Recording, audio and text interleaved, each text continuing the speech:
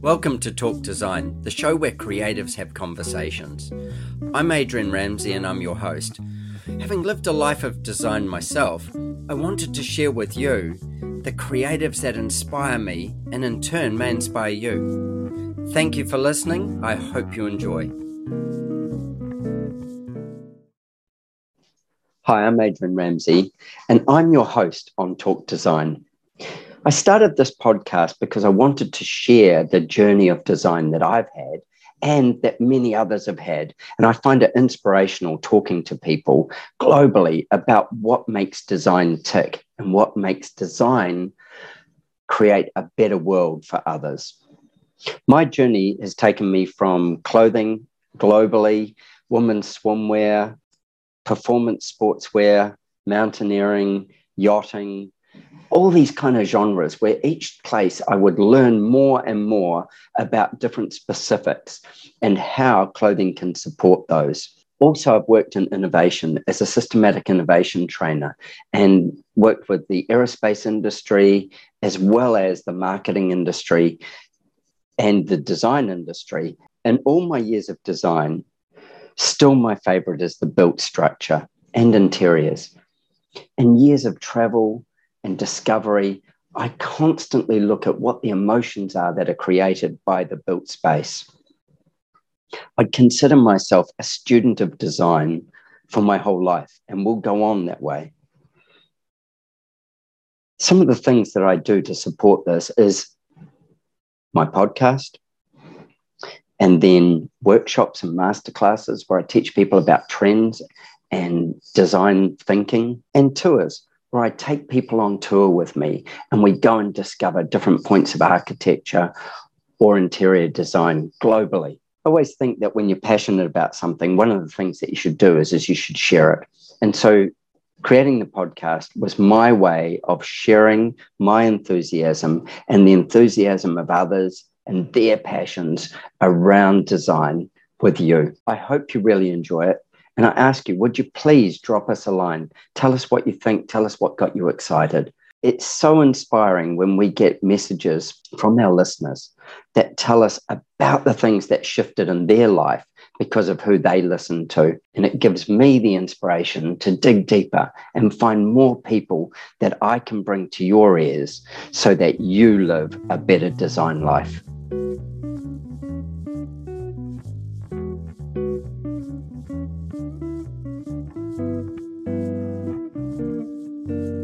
My guest on Talk Design today is Alexandra Center. Now, Alexandra and I go, quite a few years back. Alex has a company called The Big Smoke, and that's a media and publishing company.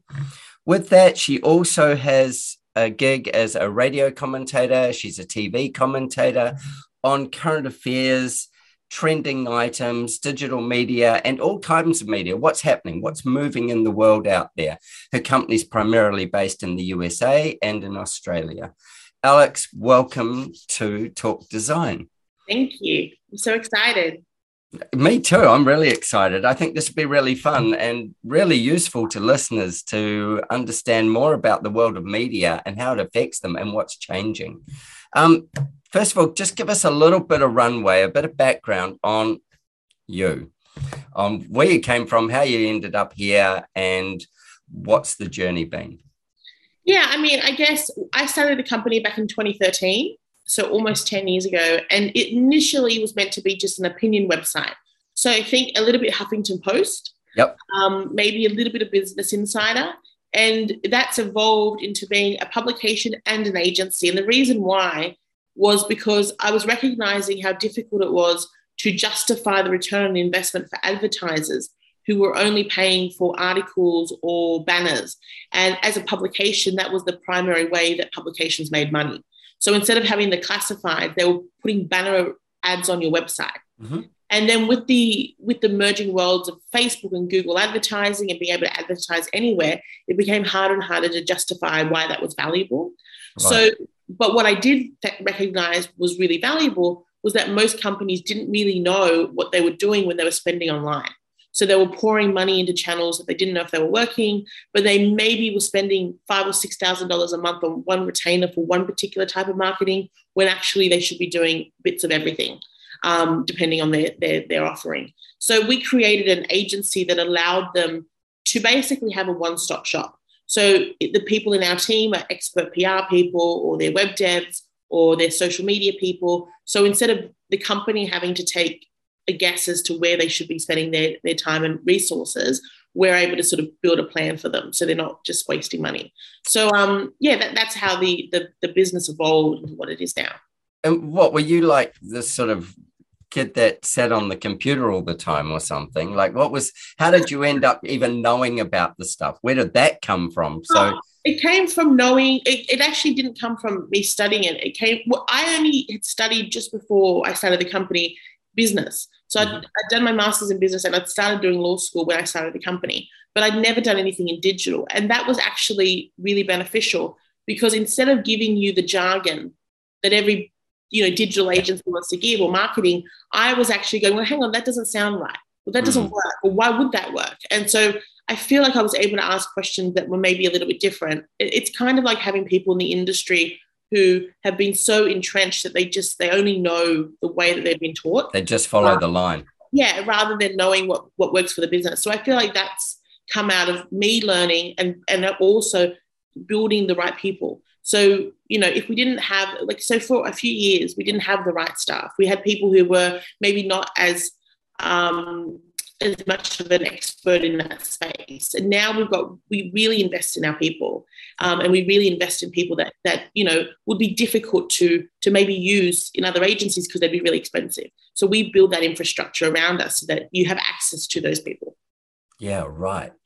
And with the whole kind of direction of it, did you basically wake up and go, okay, I've got this idea, I'm going to put this together, and then, okay, this is what the business is going to be?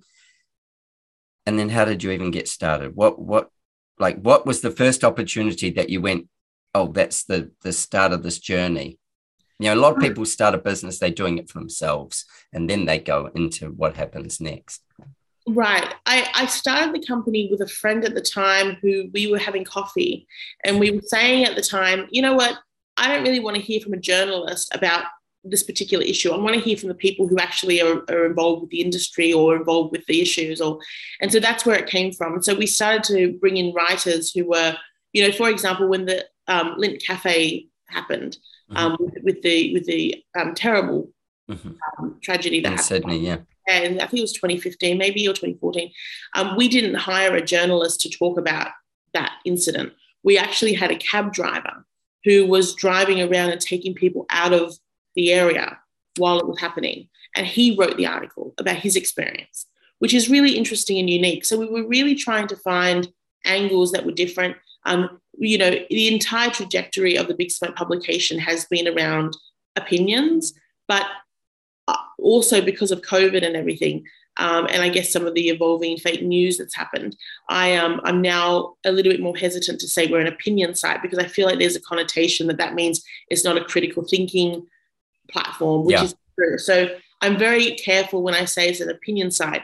It's opinions by people that understand what they're talking about. They're not just random long-form Twitter long-form Twitter posts. So yeah, it's basically meant to be a platform that you can hear from thinkers and people within an industry, or people within an ecosystem of having experience about a critical issue. So whether that's a politician, or whether that's a barrister, or whatever, it's about, looking at an argument from a different lens.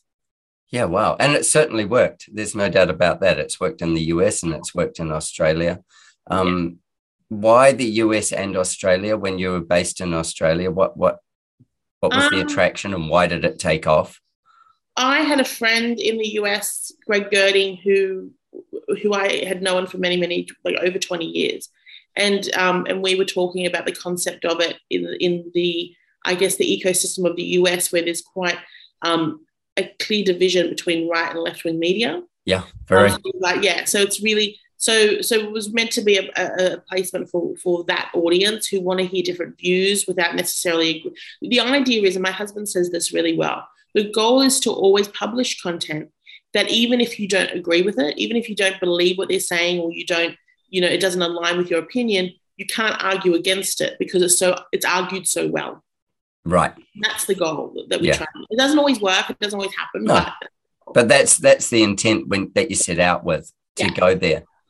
So then with that, and having built this audience of people that look towards the big smoke, then how did you end up branching into, whether you branched into, I'm not quite sure. How did you end up with sort of your client portfolio that you support with media as well? And that's probably a cross between media and PR, I'm guessing. Yeah. Well, it goes to speak to the other issue I just mentioned around there's no value in putting banner ads on a website and hoping people click. Yeah. So it came from that initially, and it came from wanting to service people better. And I guess the thing that the currency of cut through is getting the attention of people. So if you're a company or you're a business owner and you are trying to get cut through, you can be very frustrated if you're constantly sending out press releases and nobody's interested, or you're putting stuff on social and nobody's engaging. Mm-hmm. It's frustrating. So we like to position ourselves as being, understanding of the attention economy. So, one of the guys in my team often talks to our clients about why would a journalist care about the story? And when you ask that question, the client always sort of sits back and goes, well, I'm about to release this new product launch, or, well, my website's new, and they why would they care? And you have to think about Yeah. So I feel like, but asking that question, why they would care, makes the individual go, okay, why would they care? Well, actually, they might care because I'm doing this and it's impacting this. And maybe they'll care. And it's just thinking a little bit differently about what you're putting out into the world. And we don't always get it right. So the other day, someone posted our LinkedIn page, and the guy in my team who talks about the attention economy messaged me, said, why did we post this? And I said, well, because it's really interesting. It's new technology, but I guess, but is it adding to noise? And I'm like, actually, yeah, it is. It's adding to the noise. We don't want to do that. We don't want to post about that. So it's just about thinking a little bit differently. So say, for instance, like that, when you go, it's adding to the noise, what percentage of let's call it marketing, I don't know whether we'd call it just social media marketing or marketing in general, is just adding to the noise, as opposed to things that do get cut through and do get that into the grabbing people's attention? Because it is a noisy atmosphere, there is a ton of noise going on. So let's take you, for example, with your podcast. Yeah. It would have been very easy for you to have a podcast that was just adding no value whatsoever except promoting yourself. Yep. Right? If you did a podcast that was just on Adrian's ideas for the week, but what you did that would have added value. Hey, tell me that. What you did was you created sort of like a platform for people you don't have all the same people. You don't have every single person in the same disciplines within design, or you have people across the spectrum, and that's really interesting. And then you ask questions that are interesting, and you probe, and you want to get inside of them in terms of why they've become what they've become. And that's really interesting. What's not interesting is 5 tips on how I can make my house nicer. That's available. There's 1,000 of those. Exactly. Yeah. So I guess, what I'm saying is you've done that intuitively, because you're also the sort of person that doesn't really like to read anything boring. Yeah. So and I think it's that care and that thoughtfulness that makes the difference. So often you see a lot of companies that say they've hired someone and they've said, I want 5 blogs a month to go out, and I want 12 this, and they haven't stopped to think about why. What are they saying? What's the message? Why would people care? I think they're just fulfilling a list. Checklist of this is what I've heard, it has to happen. Yeah. So they hire people to write the blogs who don't care about the industry and don't know their industry, and they try to go in cheap by getting, you know what I mean? So it's just, I would argue that all marketing can work if you're more thoughtful. Whether that's PR, whether it's social, whether that's putting out an ebook or whatever, if you're thoughtful, I think there's a higher probability of it landing than if you just are putting out junk. And so if you're thoughtful, then what speaks to, let's just say that you are thoughtful, what speaks to authenticity? Because that's like the biggest catchword in this whole thing is everybody wants to know I don't know, the authentic person that's behind it. Oh, if you're going to do Instagram posts, you've got to post one of you and the family and the dog for every 10 that you do on your product or something, because people want to see inside that picture, but you're actually maybe promoting a business. So in that sense of being I suppose thoughtful about it as opposed to just process, tell me about that. Yeah, I think people can tell. I mean, you can tell and this happens a lot with political figures. You can tell when a politician is touting his family photo to be seen as as a family man or a family woman or whatever it is. Yeah. And the audience can tell. I remember hearing about Brené Brown many years ago, and when she became popular, I kind of put her into the category of woo. So in my mind, when she came out, I was like, oh, she's just another Oprah, or she just, you know what I mean? I didn't take her that seriously until I learned about how she's actually very evidence-based and she's a researcher and blah, blah, blah. It's actually a lot more than I realized. But the reason I put her in that category is because she was saying things like, be your authentic self. And that never resonated with me because I didn't really understand how you couldn't be your authentic self. It just sounded like a buzzword. But I understand now what that means. And I understand what it means to posture and put yourself out there in a way that's not really who you are. And I feel like I don't feel like audiences, I don't think you can fool an audience, right?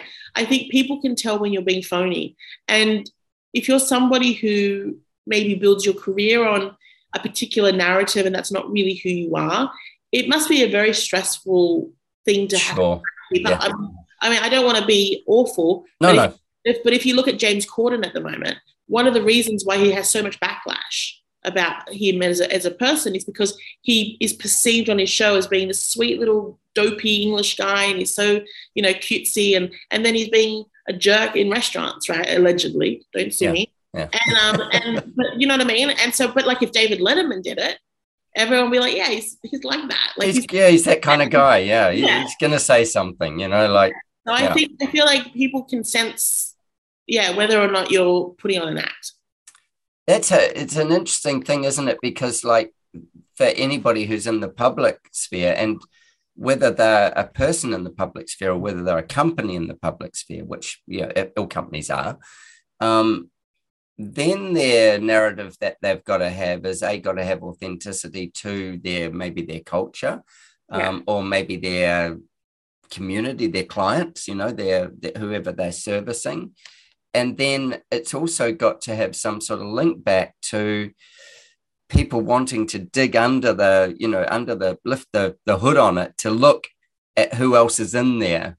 Right. And what makes that conversation safe because of social media. I think back to God, when I was a kid in social media, if I'd been in social media, I would have been in prison if there'd been any, like we Snapchat during your high school years. Exactly. Like the stuff that we did is just insane in a simpler time and something where you weren't observed. And it wasn't that we were necessarily particularly bad or anything else. It was just that nowadays we see people put stuff on social media and we go, what an idiot. Don't they know they're being filmed? Where we did the same idiotic stuff, or I did, that there was nobody filming it. And if there had been, we would have probably been excited and given them our name and number, kind of thing. Yeah, and I don't even think that's just young people, because we often talk about young people not thinking about their digital footprint. So, when a 16-year-old posts something on YouTube, we're like, that's going to be there in 20 years' time when you're... But it's not just young people, also older people. Like you see a lot of CEOs, for example, making stupid decisions as to how they're going to address their staff on Zoom. And they're not thinking that, the staff could record the Zoom call and release it to the public. And then the other thing is, if you think about, for example, a lot of celebrities, and not just celebrities, but anyone high profile who, a number of celebrities have been busted for this recently, were going into the DMs of people on Instagram and flirting with them when they're married. Like, have you not thought that someone's going to screenshot this and release it? So it's not even just about putting stuff on public-facing internet. Like, it's not even about posting videos of yourself. It's also just how you act online, dictating whether or not. So but with that, it doesn't mean that if you're the CEO of a company, or if you're a high profile figure, or if you're just a business owner, whatever, it doesn't mean that you need to expose every part of your life to the public. It just means that when you do talk, or when you do post something, you want it to be something, A, that you find genuinely interesting. It's not just, a tile that someone's given you, but B, you want it to speak to who you want to be in business, or in whatever industry you're in. How many, Adrian, think about yourself. How many businesses do you follow on social media because you think they're so cool? The ones I follow are the ones that are really aesthetically beautiful. So for example, I follow quite a few restaurants that I love in New York, because every image they do is so gorgeous. The food, it inspires. It takes you on a mental journey. Exactly. Yeah. Or they're funny. They're right.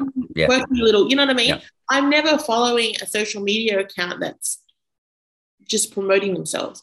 So I find this thing, that's a really fascinating thing, whenever, we end up with new followers and stuff, I'm always just quickly flicking through just who's following us and what, a bit about who are they, and whether we're even interested in following them back. And but I give everybody pretty much, because I don't have that many joining every, a few a week are joining constantly, so we might get 10 or so. But with that, I will go in and look at them, and I get somewhere it's just photos of them. The whole feed is photos of them, and I'm like, okay, so show me something interesting. Just what you were saying before. Give me something that is really interesting, or give me something that's different to look at. Try and capture my attention. But with that, you have to also really be able to say, I'm gonna stick to this, because, like, for example, for myself, I don't know how interesting it is, but I will not stop posting videos of my dogs and photos of my dogs. And if you said to me, Alex, that's not what the audience wants, I'll be like, I don't really care. It's okay. Just get me a dog audience. Yeah, I don't care. But I think I think, again, it comes down to that authenticity. And I think we talk about authentic leadership, and we talk about authenticity in business, but a lot of people don't really think about what that means. But then a lot of people aren't authentic themselves. They don't even really know how to be authentic. I was about to say, I think that's part of it as well, that they are mixed between, they're trying to promote a business, they're trying to promote themselves, they are just trying to be on the platform. And then I go, okay, from that, what happens next? And there is some sense of, being able to curate something that's better. And you come back to what you were saying before about actually doing it with a purpose and giving it some thought, and does that align with you? So if that's the case, and like we have a lot of listeners who are in the architectural world and the design world,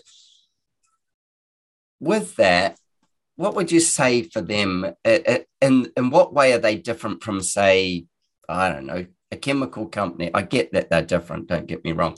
A chemical company or a car company or whatever, they're still in an aspirational industry, I suppose. But yeah, I kind of go, what way should they look at things in themselves, like looking inwardly? How should they look at themselves to go, what should I project outwardly? Well, I think, first of all, what do you want your clients to know about you? So why are you different to the other person that they could Google? And I think that whatever you're posting should speak to that. So, for example, you probably would know intuitively that when you're going in to see a client and you're talking about their living conditions and how they live, their design and their architecture and all that, you know that you're better than the other guy because you have a particular vision for how it could be. And it's that vision. Even though you can't necessarily take their vision and post it on Facebook, you would want to take the approach that you focus on. How do you have these discussions? What sort of questions do you ask them to understand how they want to live and what they consider to be beautiful?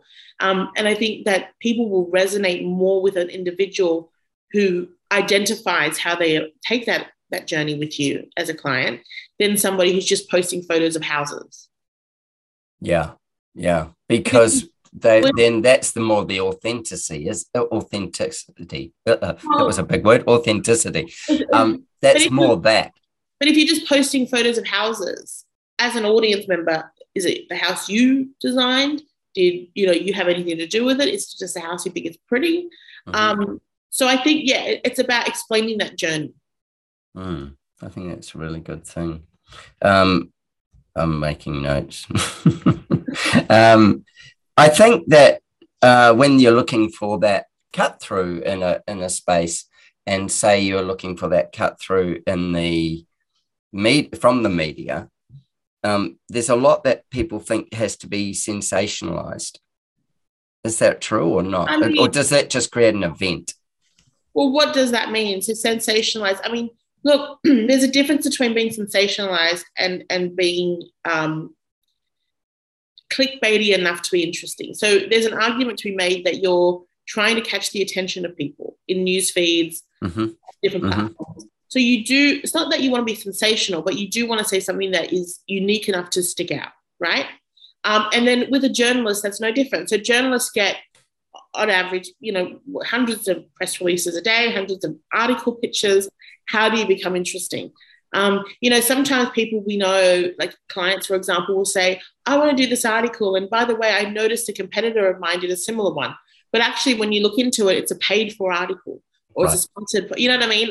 They don't understand the game of media. And the game of media is simply be interesting or pay. All right. I was listening to something the other day. It was about business, but also about podcasting. And it was just said, who the person with the most money wins, as in being able to saturate the media. So as you say, either be interesting or pay. And the thing is most people don't realize what being interesting is, I imagine. And they also don't understand why they need to pay.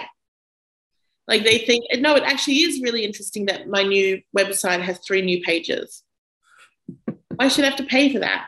The only guarantee in media is if you pay. So a lot of people get frustrated that they're pitching to journalists and it's not being picked up. They don't really reflect on their story. They try to push on the PR person to say, oh, your contacts aren't that great. When the reality is contacts only take you so far in the industry. It really is about the story. So if you could have no contacts and come up with an amazing story and you'll get multiple, articles published. You could have 1 million contacts and go to them every day with really boring stories and you're just going to burn your relationships. So I think people need to really think about why they think it's interesting to the public and to the media, because at the end of the day, publications and the media still have to make money themselves. Yes. And if they're not driving authors because of your content being interesting, then they're going to have to pay for it by you paying for the article. So there's different ways. There's different ways to look at it. But a really interesting thing that I've worked with you guys for years now. And one of the things that I really notice is I go, oh, I think this is a really interesting thing that we've come up with. We'll come up with something that's really interesting. And I find it really interesting. And then the guys will find something else that we've done that I don't necessarily find as interesting. And we'll end up with it published, in 40 publications or something. And I go, oh, okay. So then the fact that I find it interesting has got very little to do with it. Irrelevant. Adrian. Yeah, exactly. But I think that's fascinating. And that's where you need somebody who actually understands what the market's looking for and how to have a slightly different voice in it. I mean, look, it's not just about businesses promoting themselves. It's also about just media generally. Like, for example, when I do radio or TV, sometimes I find articles really interesting and I want to talk about it, but the breakfast radio aren't interested. They want to, you know what I mean? So it also depends on the show. So, what I might talk about on Triple M in the morning is going to be slightly different to what I talk about on ABC TV. They're different audiences. So you need to know your audience. You need to know why you're talking to them. And you can't just assume that they're all going to care about what you're talking about. I think that's just such a key thing. Know your audience. And that is knowing who you want your audience to be, but also where that audience is or how you're unique in to that audience, maybe. Well, you don't need to do everything, because what happens a lot of the time is people go, okay, I want to promote my business or myself as a thought leader, whatever it is. And then they say, okay, I'm going to have to be on Twitter, I have to be on Instagram, I have to be on Facebook, I'm going to have this. And sometimes actually it's more beneficial to just focus on one or two channels and get really good at it and understand who they are. And sometimes also the content you put out, you're learning about what people like and don't like. Because if you're not looking at the metrics or the analytics, you don't really know. I mean, for example, I'll give you a really fun example. We've published a couple of articles where the article is a really intense analysis of something. Yep. And we'll have people liking it, but not necessarily clicking through and reading it. And then we'll have articles that are frivolous and silly, like, about Kanye West and Kim Kardashian or something. Yep. And people won't like it, but they'll click through and read it. Oh, right, because you're looking in the analytics. Yeah, and do you think they don't like it because they don't want their other people to see that they liked it? Yeah, 100%. Yeah, but they really want to know what it's about because they 100%. So they'll like the analysis because they would love it in their newsfeed if you saw your friend posting that they've just read an article about some critical issue in the Ukraine. Yeah. But I don't want everyone to know that I'm reading like Kanye West and his meltdown. Yeah, exactly. Yeah. So I think there's a definitely posturing in that way. But that goes back to the analytics. So I think it really just comes down to understanding what people like, and you can't know until you put it out there. So if you put out a couple of different posts, just say they're blogs, yes, or a social media type, whatever. If you're not looking at what people are liking, and not just liking, but actually engaging with. Yeah, that deeper level of it. Yeah, you're just going to keep putting stuff out, hoping it's okay. Right. Yeah, gotcha. So take me back to this one. So when did blogs arrive on the scene? Maybe, goodness, I don't know. In the 90s. In the 90s? Remember when everything was happening with the Clintons? Yeah. And, articles coming out, they weren't from publications, they were from, online digital blogs. Yeah, and I just think people are really into reading content. But I mean, if you think about blogs as a concept, I mean, really all it is that it's your own channel. If it's a different publication, if you're writing an article and it's going into a publication or another website, then it's an article. So, but the concept of writing for the purpose of educating the public or exposing something or creating interesting content, that's always been around.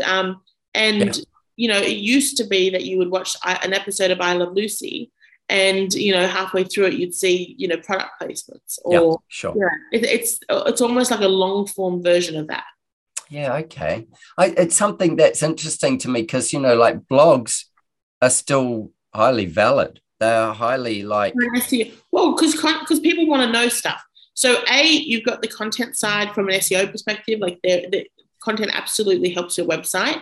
But the other side of it is people want to learn stuff. People want to know. I mean, how many times a day do you Google something and because you want to know how it works or who's behind it or what happened? You're going to read content that you think is credible. You're not going to go to, the Qantas website's blog about, how flying has changed. You're going to read an article by someone who's a third party, an independent. So you've got to think about the content you're putting out there and how much it's perceived as just being an angle to promote yourself. Mm. Yeah, okay, I get that. So then you go from blogs to vlogs, which is a video blog.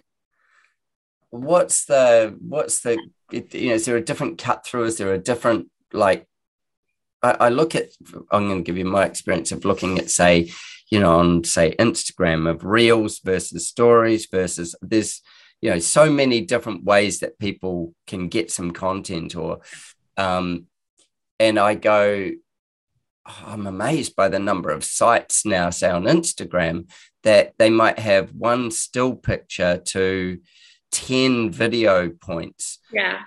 And then those are all just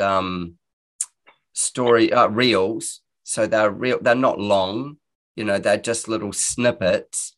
And then often I would say they're little snippets and they've got a little bit of value in them and they don't take an awful lot of your time. Yeah. Versus if I had to get if I was to read a blog, I'm looking at a much deeper, I feel like I'm going to be looking at a much deeper thing, and I'm actually going to pay more attention to it. Yeah.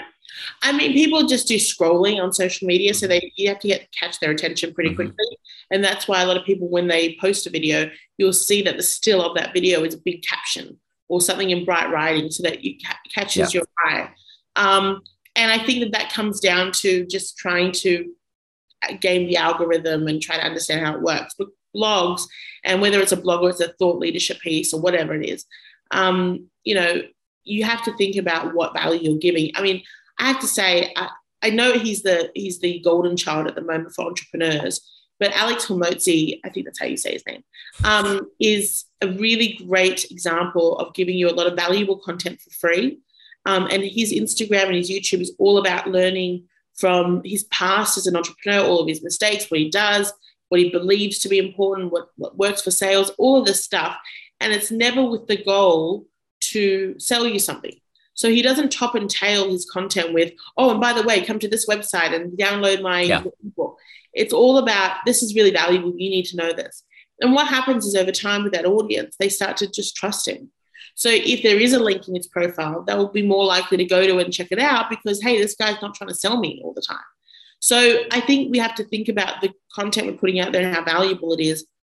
Or but there's an argument also to be made that putting out a lot of content at times helps you understand better what works. So if you're only putting out one piece every few months, it's not going to really work. It's not going to really land. It's not going to be in people's feeds. Yeah. You see a lot of criticisms from a publication, and we've been criticized for this too, that sometimes the same article can appear to people. The reason why that is because I could be liking the Wall Street Journal as a Facebook page. I won't see everything they post. I'll just do one or two pieces every few weeks. So if they're not constantly putting stuff out, I'm going to miss most of it. So often, and also sponsored boosts, boosting a post on Facebook is another one. A couple of times we've boosted articles on the Big Smoke. Like, this is just editorial, not anything to do with agency.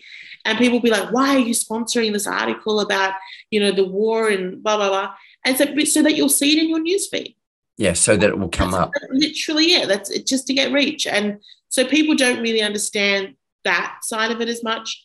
But the Wall Street Journal, I mentioned them because they often post the same article multiple times every few months.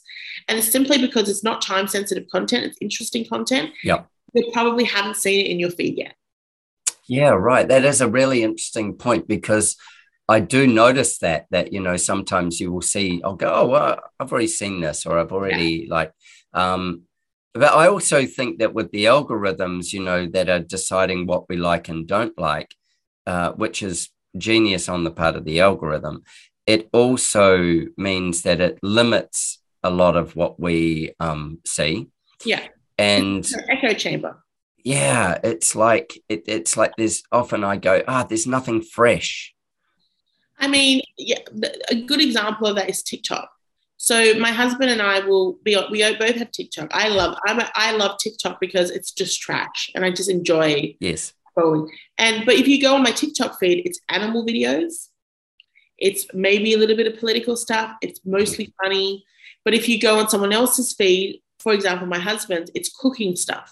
It's all about cooking shows, and because that's what he's been watching. So it learns over time it's all about the probability of you staying on the platform. So if they keep showing you stuff that's a higher probability of you liking, you'll stay around. If you go to a friend of mine who's a little bit of a conspiracy theorist, all of her stuff is all about, what they don't want you to know. Yeah, exactly. This is the secret. This is a secret sauce. It just depends on what you're resonating with, and it just keeps serving you that. Yeah, which is where it becomes, especially for someone who's easily distracted like myself, it becomes boring.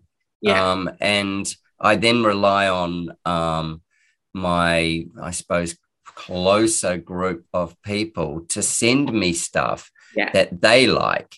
And then I go, so like, the say Instagram, for instance, the DM part of it, I get tons of these, and I operate in that space lots with people because it's fun to see the quirky shit that they're putting out, or the beautiful stuff that they're liking. It's not usually their own content.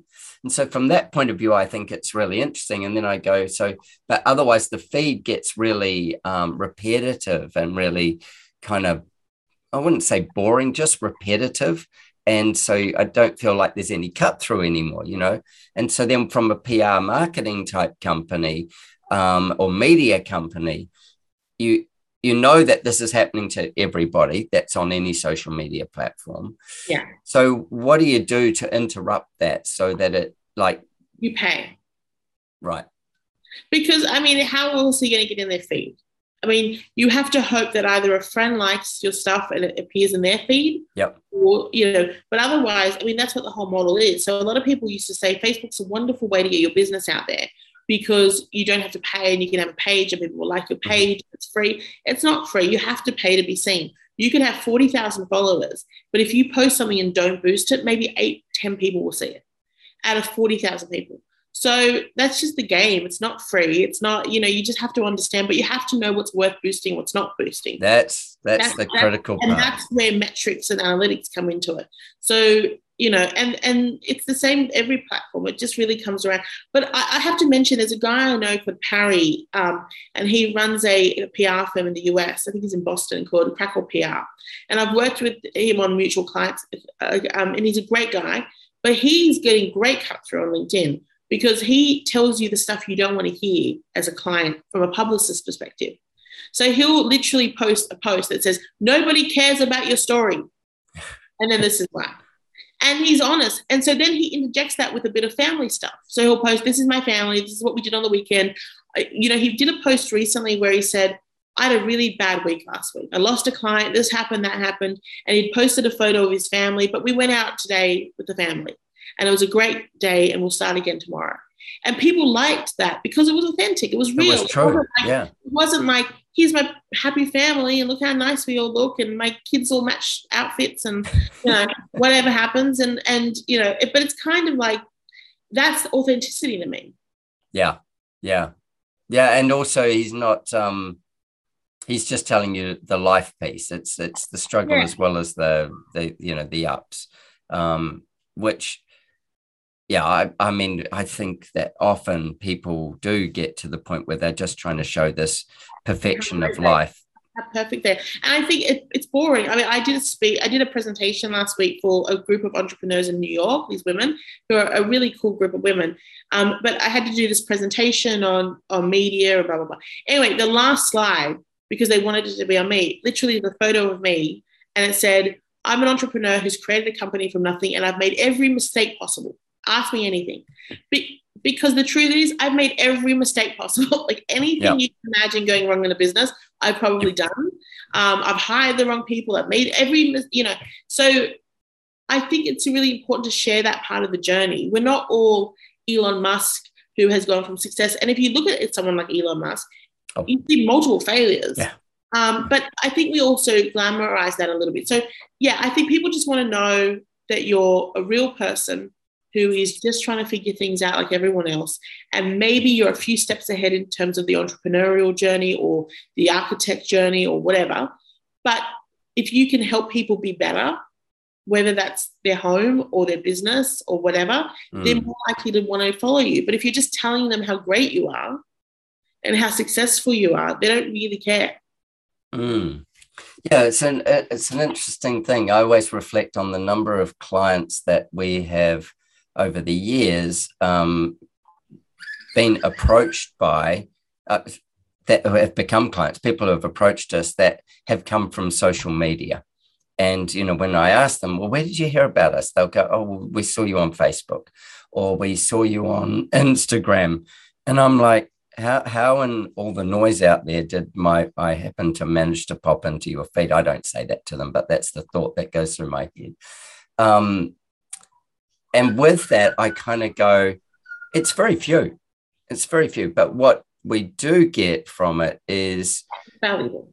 Yeah, look, people go, once they hear of us, you know, or hear about the company or see something, then they look for validation. They go back there and then they're looking for what's the story or what matters with it. Credibility. Yeah. And is there some sort of values alignment or, which again, I think that there's the very curated and there's not so curated, but I really like the point you made about the differences is, you know, say you've got 40,000 followers, and you don't pay for some boosting and stuff like that, then it might only land in 8 to 10 spots. I think that's a really valid point of all those followers, which so and when repeating content, multiple types of content, iterations of the same content do matter. Yeah, because it can show up in another 10 people or another 10 people. Just with the influencer space, I know we were talking about this the other day. Yeah. You know, there's kind of like the people who have, you know, millions of followers. And then there's the people who have a few followers. And when I say a few, you know, it might be 1,000 or I don't know. There's all these different levels of this in the marketplace. And a lot of people are just driven on having follower numbers. Yeah. You know, like just how many followers can I get? Can you just explain a little bit about how that works and the media sort of side of it as to where the value sits when you're looking at the media or from a media point of view when people are influencers? Because I know you talked to me about, you know, there's micro influencers versus, large influencers. Yeah.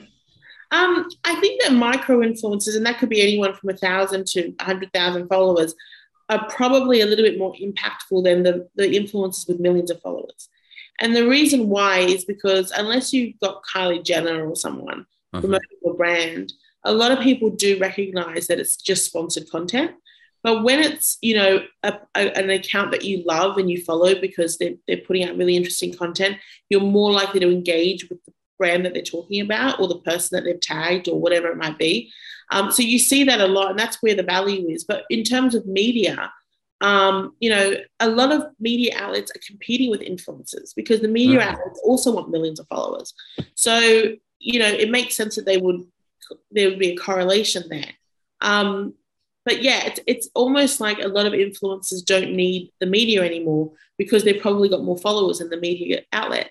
So then their credibility actually comes more from things like a Netflix special or a TED Talk. Do you know what I mean? Rather than being in the magazine because they've got more reach than the magazine.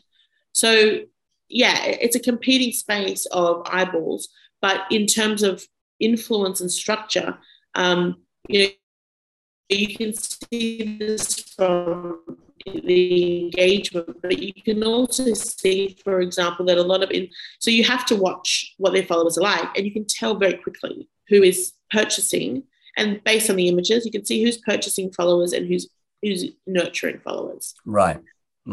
That's really interesting. I think there's a lot to be understood that it's not just a game to go after as many followers as you can get. It's the quality. It's the quality. Yeah. Like I would rather spend money with someone with 50,000 followers where the content is really hitting home for those followers than someone who has 1.1 million followers, but every photo of them is them in a bikini on the beach. It probably doesn't resonate with the brand. Like why would anyone care? So it just comes down to the content and the value. Yeah. So then with that, as a PR and media company, how do you work with clients? Like what I know how, but I'm going to get you to explain how. And I know you have, you know, like the mega big clients and you have smaller clients. How do you split up what you do as a business that brings value to each of those areas? Well, we listen to what you want to achieve as a business, and then we figure out and plot out what that looks like from a digital footprint perspective. So we're more digital. We're not really into, you know, like billboards or anything. But for example, we will say to you, you know what, you want to achieve this over the next 12 months. You should have some quarterly goals when it comes to, you know, top tier media targets. But then you should be regularly putting out content on your social. You should be doing a bit more on your website, making sure it's compliant. It's changing all the time. And analytics is really important. So we want to make sure you understand that. So it's just giving them the scope. And they don't need to understand how it all works, but they do need to understand how it works towards their goals. So if you said to them, we're doing, and this has been in the past an issue where we've explained something and it's so complicated that it goes over the person's head and they don't see the value, but then they'll invest in, you know, a couple of cute stories because they think it's, but then they don't understand why it didn't land. So I try to make sure that my people explain the results rather than the way of doing it, because I think that really is what matters to the business. But yeah, we it's really about listening to the person and saying, what do you want to achieve? Because what you want to achieve might be slightly different to another person. So you can't just have a one-size-fits-all approach of marketing. So a lot of times when you go to a firm, they'll be like, okay, we'll do 2 blogs a month, and then we'll do 5 posts, and they've got these templates that they follow. And it gets lost in the noise. It's tough. And it comes down to really knowing. I mean, a lot of my people in the business, they read a lot. They're constantly consuming media, not just in the industry, but actually just news in general. So they're understanding what people want to, read and listen to. Yeah, and they see how things, the voice of things is shifting and changing, and the trends shift and change. That's something that I'd love to ask you as well, is in 10 years, what's happened in 10 years between that start point in the sense of what the marketplace is to now? I mean, it's phenomenal, but what are sort of some of the key points to that where people might be lagging, like 3 years behind it? And that's probably 3 years is like maybe 100 years in media speed. I think not knowing how your website compares to competitors, but also not knowing how it communicates what you do. So a lot of times when you go on a website, you see the person just talking about themselves. So I've achieved this and I do this and see me here on the show, blah, blah, blah. And really what you want people to go is, I need you. So why do I need you? It's because you do this for people. You don't, so it kind of, it goes into the category of understanding what your company does for people as opposed to what your company does. And it's just understanding those slight nuances that help you get cut through. And then that filters, getting that right as a foundation filters into your social media. And then getting that right filters into how you speak to journalists about what you do. And then, so it just all aligns. But at the end of the day, if all you're hyper-focused on is telling people how great you are, and your website says that and your social media says that, people aren't going to buy into that. They're just going to ignore you. Yeah. Yeah. It's interesting. I really like the point there. It's about, it's not just saying this is what we do. This is what it's outcome driven. This is what we do for you, or this is what we will do for your marketplace, or the people who you're trying to engage, so that they become clear about why they need you. Well, I mean, one thing we say about our stuff is we shift opinions. And when you think about that, what does that mean? Well, it means that if you have a Google My Business page, we can help shift opinions as to how people talk about you. If you have a blog, that means we can shift opinions based on whether or not people are reading the blog. So that concept of we shift opinions makes sense when you think about the market, and the attention economy is all about how people are perceiving you. So when they see your post on LinkedIn, or they see your blog, or they see your social media content, or they watch your podcast and listen to it and whatever, shifting the opinion as to whether or not it's worth engaging with is the goal. Yeah. And like staying within your values, I imagine, and those things, and then just how you present that opinion is going to be the hook that's going to get people to listen.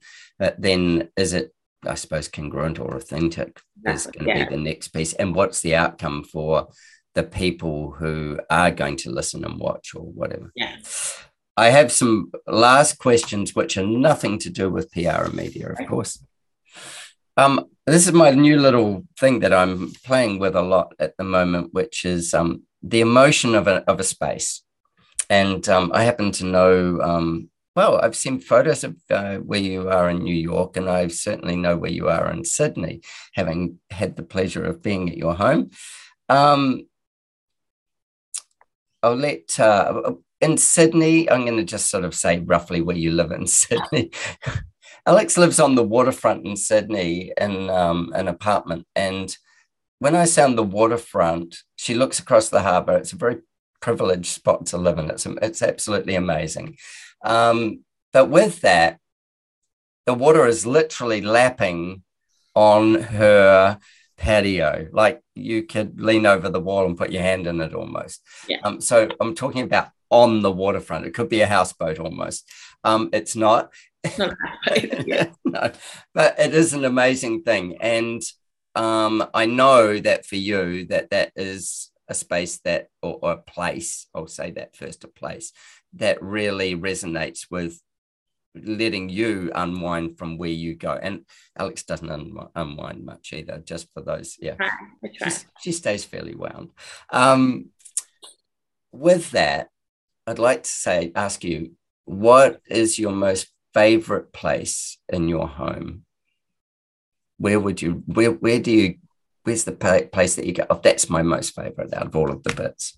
So there's a seat in my living room, and it's in front of a beautiful mirror coffee table that we had shipped into Sydney. Like, I thought it was just the most beautiful piece.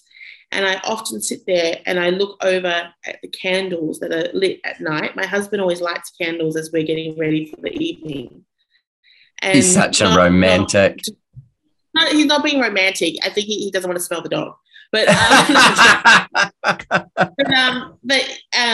he lights candles every night, and we listen to classical music, and I sit in this big Chesterfield type chair, and it overlooks this mirrored coffee table, and then across from that is the ocean. Oh wow! It's such a serene feeling, and it's beautiful, and you never get sick of it. So I feel like that's my favorite spot here, and it just I from the furniture I have to the colors in my home to the artwork to a few pieces that are a little bit more than just the average piece of furniture. It is important to me for it to feel peaceful and beautiful. I'm not the sort of person that thrives on an eclectic home. So, for some people, they have like quirky vases, and then that's next to a quirky frame, and then the colors. And I actually find that really stressful. So I like monochromatic. I like mirrors, glasses, crystals. Yeah. And what does that make you feel when you've got those? Serene and relaxed, and I really enjoy my environment. It's really beautiful, and I recognize that I'm very fortunate, but at the same time I feel like it's not even about the location, it's also just about the color schemes, and it's about the way things are positioned and the openness of the living room and the dining room and the kitchen's area. And I have a lot of mirrored stuff, a lot of glass stuff, and the crystals, and I feel it's very serene for me. And I have a lot of gray palettes, so like a light gray with different things. This sofa that I'm sitting on is light gray, and I really like that. I'm not really I have often said that I can be funny, but I'm not fun. And what I mean by that is I'm not the sort of person that's like, oh, that's a quirky bright orange chair, and it's going to be so fun in my living room. It would stress me out, that orange chair. So I'm definitely someone who just enjoys my space to be serene and neutral and pretty. And my husband, when he was living in New York and we were here and we were going through long distance during COVID, he would always send me beautiful flowers, like almost weekly, but they were always the same colors. They were whites, they were light pastel pinks. And that was because he knew that would make me feel good about my home. So he knew the palettes that I loved. That's a really interesting point, because your awareness around it, of knowing that, chuck a bright orange chair in there would stress you out, and it wouldn't give you that ability to drop into being the relaxed. And then from that relaxed comes, like the I suppose the deeper like self. And so I love to work out this, where is the space? But in your case, in the space, it's also, you can identify that if it was a jumble of colors or too many lines, too many conflicting pieces, that all of a sudden you would feel more engaged, or more, not necessarily engaged isn't the right word there. Stressed out by it. Yeah, it would lift your level of stress. I think that's right. And I've had a few people buy me gifts, and no, not trying to be disrespectful for the gift, but it's been so out of the ordinary of what I like that I had someone once buy me a Thomas the Tank Engine lamp. I'm like an older woman. Not that old. But I'm older, and I just didn't understand. And they were like, "This is fun. It's fun." And I'm like, "Well, maybe I'm not fun." You know what I mean? Like, maybe I'm not. I'm not the quirky, fun kind. My husband has a bright green lamp that's a shape of a goose in his living room at home. We have to talk about that. Make foie gras out of it. Yeah. I think then, okay, go to the New York space. And then where's the most favorite spot there? Actually, it's going to Central Park. Oh, it's outside. It's being outside, and it's being in the park, and it's being in the vast open space and watching people walk by, and sometimes there's musicians in the park and looking up and seeing the buildings. And it's the whole vibe of being in the Upper West Side or the Upper East Side, on each side of the park. I love, and it feels very peaceful. And actually, I was there at the beginning of the year, and there were a couple of days that were quite stressful for work. And I remember I would go out and walk just in the park, and immediately I felt more relaxed. And it's not because I love the park and I go walking in the park. It's the atmosphere of the juxtaposition of the serene nature of Central Park and the busyness of the city. And I love that. It's a foot in each camp almost. And I think that maybe is you in Sydney as well. You go down to the harbour where you are, and really it's like the world's left behind you, although you can see it at a distance. Yeah, it's a sanctuary. Yeah, like it's like you're observing it, but not necessarily playing in it, yet you're totally playing in it when the minute you step out, not necessarily out of that space, but into your work mode. Yeah. You fully engage. And then, yeah, that's fascinating. I like that's a really cool little outcome with that. I'll keep my notes on that one.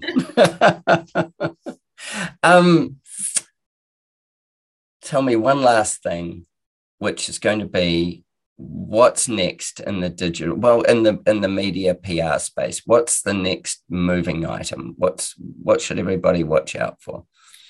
Is there one, or is there just something? Probably I won't get into the technical changes because I feel like it would be here all day. So if we talked about the changes of algorithms and blah, blah, blah, if we just talk about attention, the attention economy, I think that the shift around that will be away from things like ebooks and downloadable stuff. Because I think people are getting more and more tired of sharing their email addresses or their phone numbers to get something for free. For a long time, people would talk about, if you give them something, make sure it's valuable so that they'll give you in exchange for the phone number. And I actually think that people over time will be more likely to want to give you their mobile number and their email addresses, not because you're getting a free downloaded book or a free lead gen magnet, which is what they call it, but because they actually want to engage with you. And so the next phase will be around using almost everything you put on the internet as lead gen. And not because it's all salesy, but because it all has a purpose. So when you approach an ebook or a downloadable document that people try to run ads to, it's always written with the purpose of this has to be valuable. And that's how much effort they put into it because they're paying for ads to attach to that particular page. I actually think the shift will be everything you do takes that amount of care. So do you think that will mean people will put less? I think people but better, less, but more valuable. I think people are probably going to put less money into cheap social media content, less money into blogs that no one reads, less money into, white papers that aren't really white papers. I mean, the amount of people I see putting out a white paper, and the white paper is just, 5 reasons why you should, book a call with me. I mean, like a white paper should be an analysis of something that you're learning. I think we're going to have a real shift towards, I guess, a sense of not being as okay with it. It's less acceptable to put noise into the atmosphere. That's really cool. That's really cool. I know, when I'm on, say, Instagram or something, and there's something that captures my interest, it'd be an advert of some kind. The first thing that comes up is you'll get 10% off if you put your name and address in here. I don't want to put my name and address in there. Yeah. I go, no, I'll come back later for the 10% if I really like what I'm going to see next. Yeah. But you haven't engaged me enough to get something from me yet, other than you've got my attention. And I guess that comes back to, do you want to be transactional or do you want to be helpful? And the people, the companies and the thought leaders and the businesses, if you want to be helpful, you'll have a very different experience online than if you're just being transactional. Mm-hmm. Transactional, helpful. Brilliant. Alex, what a fabulous chat. I've really enjoyed that. I think there's lots in there for listeners to dig through as well. That last piece there, just about transactional, helpful, just for starters. If that was like one thing that everybody took away was, is that transactional or is it helpful? And then also that thing around shifting opinions, like that, how you said, your job is to shift people's opinions. I think that's really good as well to go, are you shifting somebody's opinion with whatever you're doing? Are you giving them a reason to actually give you their eyeballs for that amount of time, or their ears and their eyeballs? I think it's really cool. Absolutely brilliant. Thank you. Have the most wonderful day. I look forward to talking to you soon. Richard's Magic Arrows is brought to you by the Architect Marketing Institute. Clean, simple, sugar-free magic arrows that hit the mark for fast results. Let's fire a magic arrow into this week's problem. Now, I know feed pressure is one of the biggest things facing designers. It doesn't matter what level you're at. There is no one golden bullet for it. If it was probably select the right type of clients. But if you're in a situation where you're being pressured on fees, I'm going to give you a way of dealing with it. And it's by asking, say, 3 questions. And this is called takeaway selling. So this is where you kind of offer something up and then you take it away and see if they follow you. It's almost like, imagine if you had some hot chocolate cookies and you had a plate full of them. You put them in front of someone and then they went to reach out and then you pulled it away and you see if they get up and follow you. It's that type of thing. So this is called takeaway selling. So the first question you ask, you say, well, why don't you just leave the situation as it is? Why make the change? That's an unusual thing for a designer to say. Well, why not just leave it as it is? And see how they answer. And then you might say, why did you want to speak to me? Why did you not get someone else?